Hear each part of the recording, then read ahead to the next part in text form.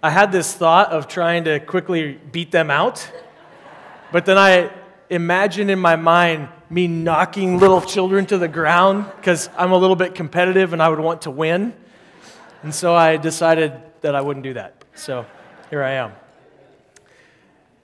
This morning, what I want to do is we're continuing on in our series here, The Promise Fulfilled, where we're looking at instances where New Testament authors look to ways that Jesus fulfills Old Testament promises that were made long ago, and that sometimes the Jews at the time, the people didn't understand the way that Jesus was fulfilling these things. And so the New Testament authors, namely the Apostle Paul, really help us see, and we're helping the early Christians understand that this Jesus movement wasn't necessarily a brand new thing. We looked at that last week, that Jesus was not trying to start a brand new thing, but that he was a Jewish man trying to help people see that he was the coming one that had been talked about for centuries. He was here, he was fulfilling everything, and all the times, it's interesting to me, in the Old Testament, I remember sitting in an Isaiah class in particular in seminary, and there's this phrase in Isaiah that my seminary professor said would have just been so shocking to the people, and that phrase is, "Behold, I am doing a new thing." And there was a certain sense, this was God speaking, saying to the people, "I'm going to do a new thing." And that would have been shocking. I think for some of us even today, the idea that God could be up to new things, sometimes we easily get into, "I like it the way it is, let's not do too many new things."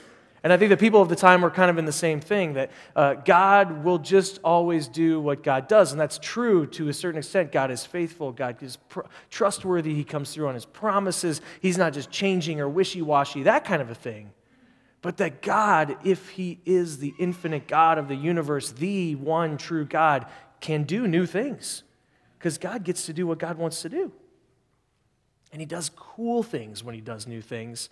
And so the Jesus thing isn't necessarily a new thing, but he's saying it's finally coming to pass, all those promises that we've been putting in place. In some ways, our text today is Ephesians 2, and I'm going to try to tackle as much as I can, realizing that trying to preach, I got real excited and was like, I'm going to preach like all of Ephesians or something. And I was like, I'm going to back down a little bit. And then I chose 22 verses, and now I'm starting to think, that might really be a little ambitious as well. So we're going to back off, probably really looking 1 through 13, Ephesians 2, 1 through 13. And what you're going to see is this kind of where Paul is saying, you were like this, but Jesus did this for you. And then he does it again. He says, remember you were like this, but Jesus does this for you.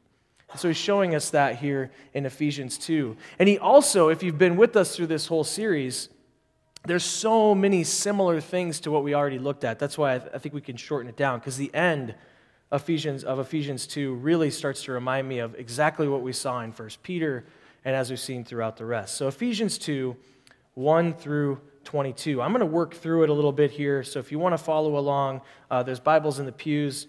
Bust out your phone, pull open the app. Whatever you need to do to follow along would be great. So last week, what we looked at is the fact that the early church, to bring you up to speed, last week the early church was largely Jewish. Now Paul takes the missionary journey and starts reaching non-Jewish people, and so the Jewish Christians and now these new, I don't know, they were called Gentiles, but kind of pagan people that were following other gods or no gods whatsoever, who are now starting to believe Jesus is who he says he was, they've got to figure out how to be part of this thing together. And so they had some struggles over that in the early church. That's what we talked about last week. Many believe now Ephesians, Paul is writing to a group of people that are kind of several years removed from that conversation. And in fact, that at this point in the church's history, the church is predominantly non-Jewish people. So now there's a sense where they're not as connected to their Jewish roots, if you're following along. Are you tracking with this a little bit? These new Christians, kind of like where we're at today, unless you are of Jewish heritage, Jewish ethnicity sitting in this room right now, I don't have connections to Jewish roots. And so for me, it's almost like we just showed up when we were Christians. It's all good. And we can forget that there was this history of faithful people before us blazing the trail, working with God, all the way back to the very words, in the beginning God created all things. He created the heavens and the earth. We can forget that we now are a part of that. We get kind of engulfed in that story because we are Christians. And so Paul is trying to tell these new believers, these people that don't have a connection to the Jewish faith, that they're part of that story. They're part of this larger story that includes the Jewish faith and the promises made to those people all the way back. And so he begins, though, of saying, let me remind you, in case you're getting a little bit, what would be the word? A little bit big-headed about, oh, we are now the chosen people. God is done with those people and has now chosen us. He goes to this place of reminding them who they were before they knew Jesus and then telling them what it means to now be in Christ. And he does this 2 times. I want to look at those things. So verses 1 through 3. As for you, you were dead in your transgressions and sins, in which you used to live when you followed the ways of this world and the ruler of the kingdom of the air, the Spirit who is now at work in those who are disobedient. All of us also lived among them at one time, gratifying the cravings of our flesh, following its desires and thoughts. Like the rest, we were by nature deserving of wrath. So he's reminding them, in case you forgot, in case you're thinking like, we are now the chosen people, we've got it all together, we are saved, we are pure. He goes, just remember, at one point you weren't. At one point, all those people out there, so to speak, that we maybe can go like, oh, the world's going bad, culture's messy, we were like them at one point. He's trying to remind them of that, just in case you think you got all cleaned up by magic or by your own, like, well, I'm just a good person. No. You were like them before you knew Jesus. You were dead in your transgressions. You were dead. You were walking in a bad way. You were just following the whims and whimsy of the world, caught up in the currents of the culture. Remember that. And then he writes to them, after you've remembered that, he says, but, and this is verse 4, but because of God's great love for us, God, who is rich in mercy, made us alive with Christ. You were dead, but God, because of his mercy, made us alive with Christ even when we were dead in transgressions. It is by grace you have been saved. And God raised us up with Christ and seated us with him in the heavenly realms in Christ Jesus, in order that in the coming ages he might show the incomparable riches of his grace expressed in his kindness to us in Christ Jesus. For it is by grace you have been saved. I don't know why he just wanted to throw that in there twice. Maybe it's kind of important. Hey, you didn't do it. You didn't do it. You didn't earn it. Remember, you were dead in your transgressions. You're dead in your way of living.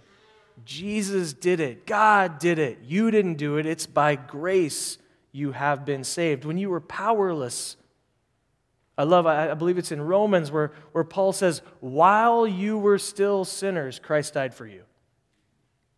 Lest any of us think that there was some place where we all of a sudden got cleaned up enough, we got good enough, we were doing enough, and then we're like, okay, God, now I'm ready. And then he was like, yeah, you are. You're looking great. Now Jesus is good for you. No. Before we could do anything for ourselves, God sent his Son to die for us. Because of his rich mercy, his love for us, he made us alive in Christ. It's a strange phrase there in verse 5. He made us alive in Christ even when we were dead in our transgressions. That's a strange phrase to unpack. What does he mean by that? There is the possibility or the potential of life in Christ in each and every human being. There's that potential.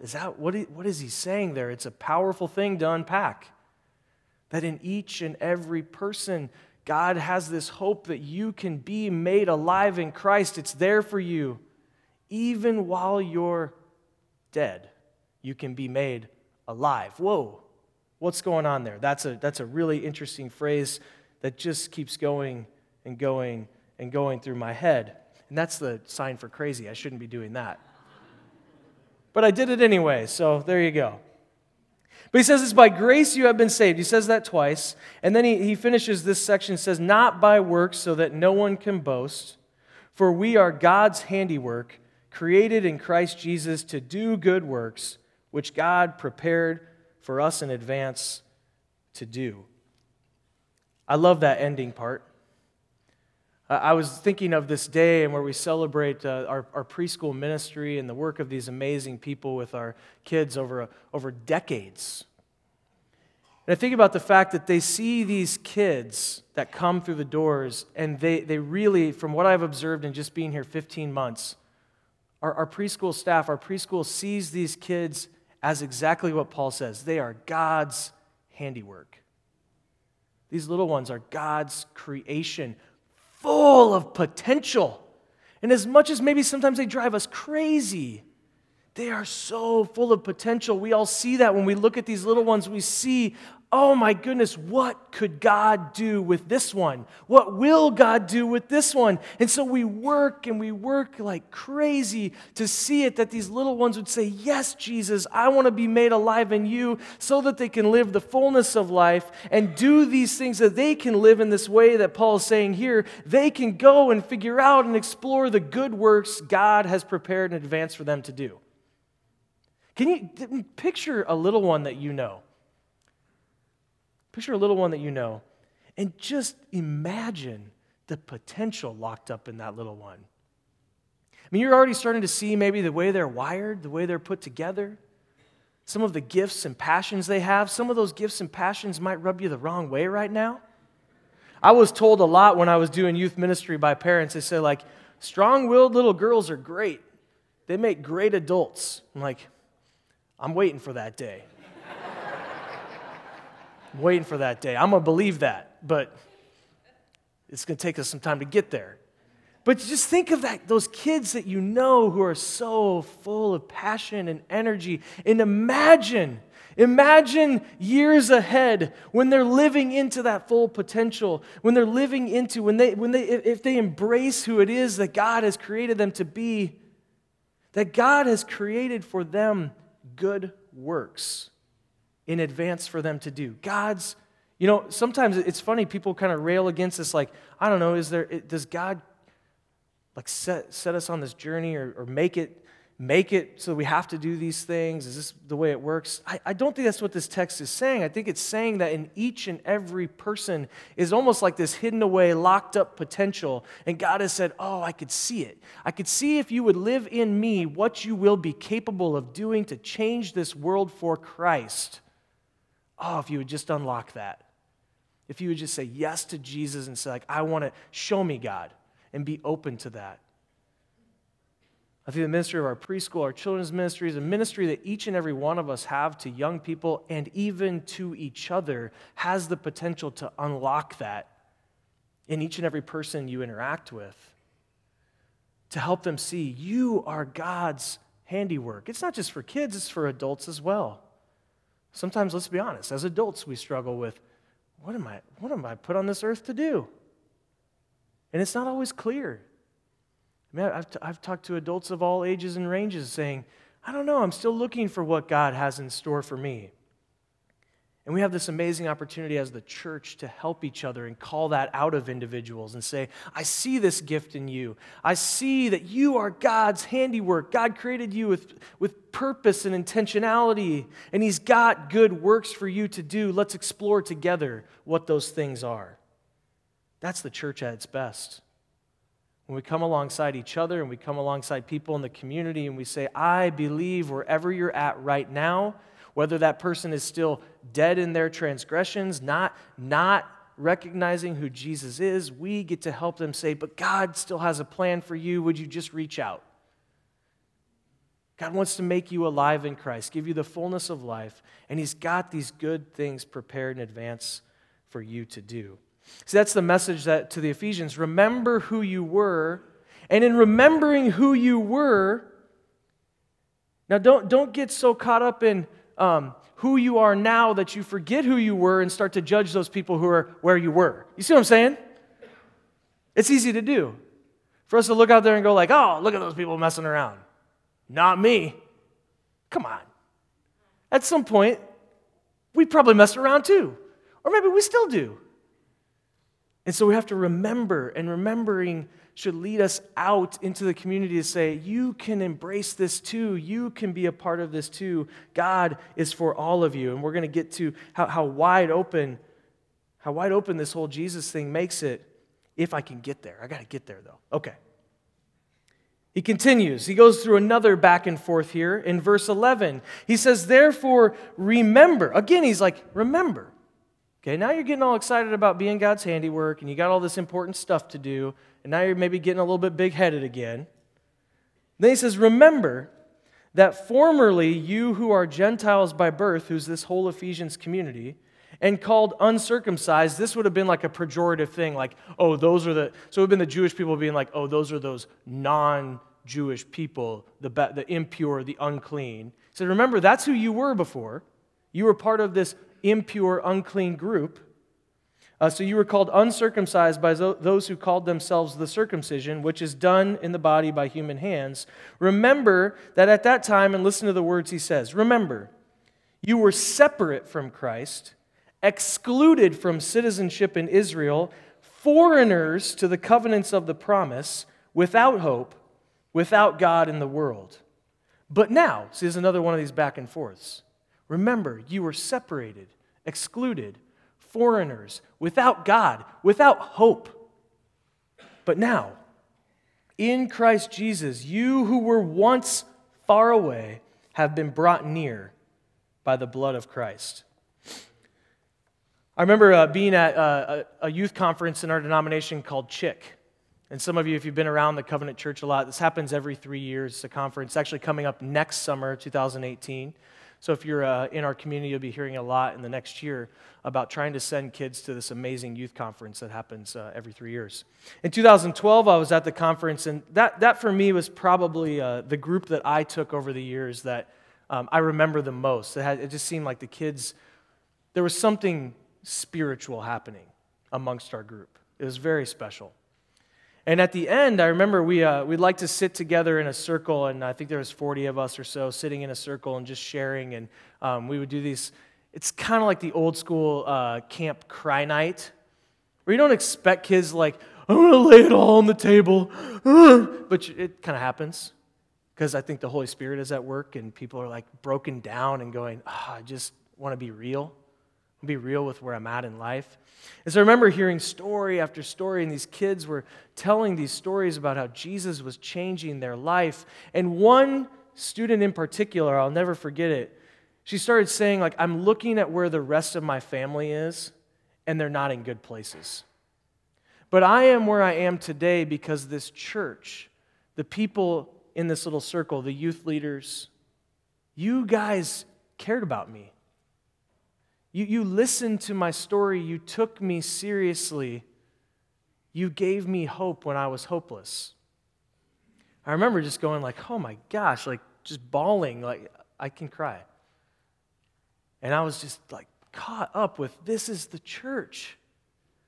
This is the church. Finding people who were once without hope, once excluded, once feeling like, man, the road that I'm on and my family is on is not going to be good, but this church reached out and saved me.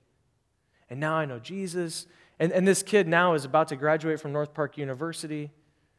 She wants to serve in the church. It's amazing. It's incredible what God can do. But something else happened in that conversation. We had another pastor with us, and at the end, he kind of wrapped it all together, and I'll never forget this, and I want to share this with you. He said, for each of you who shared about finding Jesus, finding hope, being included in something when before you were excluded, you had nobody that would talk to you, nobody to share anything with, you were alone, you were chasing after things, be it bad relationships, be it the typical things high schoolers get caught up in, be it alcohol or drugs, whatever. He's like, you all, it's great. You all got saved from those things because of the church, because of Jesus. But remember as you walk through the halls of your high school, that there's another 500 kids or 1,000 kids, depending on the size of your school, who are still without hope, who are still feeling excluded, who are still feeling separated, who are still feeling like they don't have anybody to talk to. Don't lose track of that. See, he was reminding us all in that room that the Jesus movement, it's similar to what Paul is reminding them of here. Remember, you were separated, now you're included. So remember, there's other people still feeling separated, still feeling excluded, still without hope and without God. Remember that. And it's not so that we'll have pity on them and go, oh, that's just too bad, but that we would love them. And we would say, I want them to experience what I've experienced. That's what I sensed in the room that day, and I just thought, what a challenge as these kids were sharing about how they had felt embraced by the community, how they had come to know Jesus, how their lives had been changed by the church, and we were all patting ourselves on the back, and we're going, yeah, we're the best. I'm the best youth pastor ever. But to be reminded, there's still a hurting world out there. There's still more people that we can love, that we can show this grace that Paul is talking about, that we can show them that wherever you're at in life right now, Jesus, he paid the price. You don't have to do more to get in. The debt's already been paid. Come on in, belong. And then we can show you what it looks like to be part of the family, be part of the family of faith. I'll just never forget that story. I want to wrap this up with quickly working through the last verses here, verses 14 through 22. For he himself is our peace, who has made the two groups one and has destroyed the the dividing wall of hostility. By setting aside in his flesh the law with its commands and regulations, his purpose was to create in himself one new humanity out of the two. And he's speaking to the two of this separation, this clear in their day separation, at least in the faith community, a clear separation of Jews who are insiders and non-Jews who are the outsiders. And he's saying that's destroyed now. There's no more separation between Jew and Gentile. We saw this last week in the letter to the Gentiles. Slave and free, male and female, Jew and Gentile, all of that is broken down in Christ. He continues, and in one body, his purpose was to create in himself one new humanity out of the two, thus making peace, and in one body to reconcile both of them to God through the cross, by which he put to death their hostility. Important word that he uses here, their hostility, dividing walls of hostility. These barriers we create that make in and out, enemy. We make enemies out of things that are just silly things, but then they go on for years and years, and we say, well, those people are our enemies. He's saying all those dividing walls of hostility have been torn down. He came and preached peace to you who were far away and peace to those who were near. For through him we both have access to the Father by one Spirit. Consequently, you're no longer foreigners. All those things he said they were before, he's now reminding them again. All of this Jesus did. You're no longer foreigners. You're no longer excluded. You're no longer strangers, but fellow citizens with God's people and members of his household. We talked about that last week, the adoption metaphor. You're now part of the family of God. You've been adopted in. It's not like you're just kind of in the house. No, you're fully included if you're in Christ. Fellow citizens with God's people, members of his household, built on the foundation of the apostles and prophets, with Christ Jesus himself as the chief cornerstone. In him the whole building is joined together and rises to become a holy temple in the Lord. And in him you two are being built together to become a dwelling in which God lives by his Spirit. That goes back to what we talked about 1 Peter weeks and weeks ago. So not only are you now included, not only are you made alive in Christ, not only are you're no longer a foreigner, you're part of the family. You're a son, you're a daughter of Christ. You also now, finally, in this last part, your body is a temple of God's Spirit.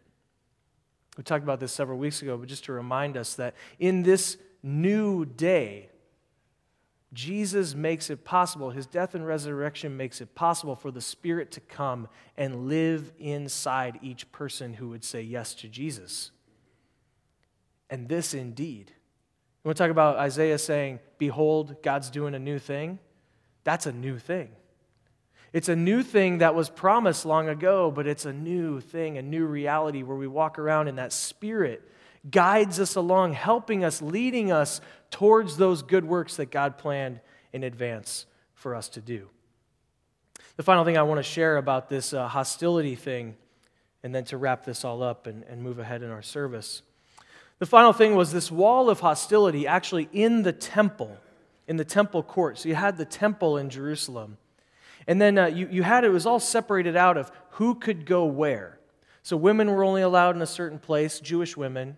Jewish men were allowed in the next place. And then only the priests could enter the Holy of Holies, but only ever so often. Only ever so often. But outside of that construct, there was a wall, kind of a half wall. Where you could see over it, you could see kind of there's the actual temple. But this was called the court of the Gentiles. So the Gentiles could come into the temple area, but they could only get so close.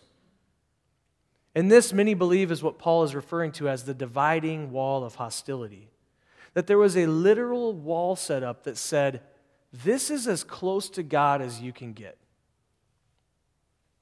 And as I researched that and I thought about whether it'd be worth sharing with you all this morning, I'm compelled to ask, as we think about those people that we know who are without hope, feeling excluded, and remembering where we once were, the final question to ask is, have I set up literal or figurative walls of hostility in getting to Christ?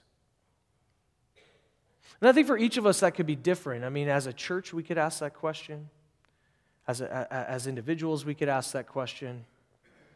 But I think it's a question worth asking. Are there things that I am doing that where I'm saying, I'm going to set up this barrier? And maybe they're well-intentioned, but I just wonder what those things are. And if it's true that Jesus came and broke down dividing walls, I kind of say to myself, God, forgive me. May I say to all of us, God, forgive us if we are putting up barriers to get to you. Help us, God, to see those things, to tear those down, and to help people come unencumbered to Jesus.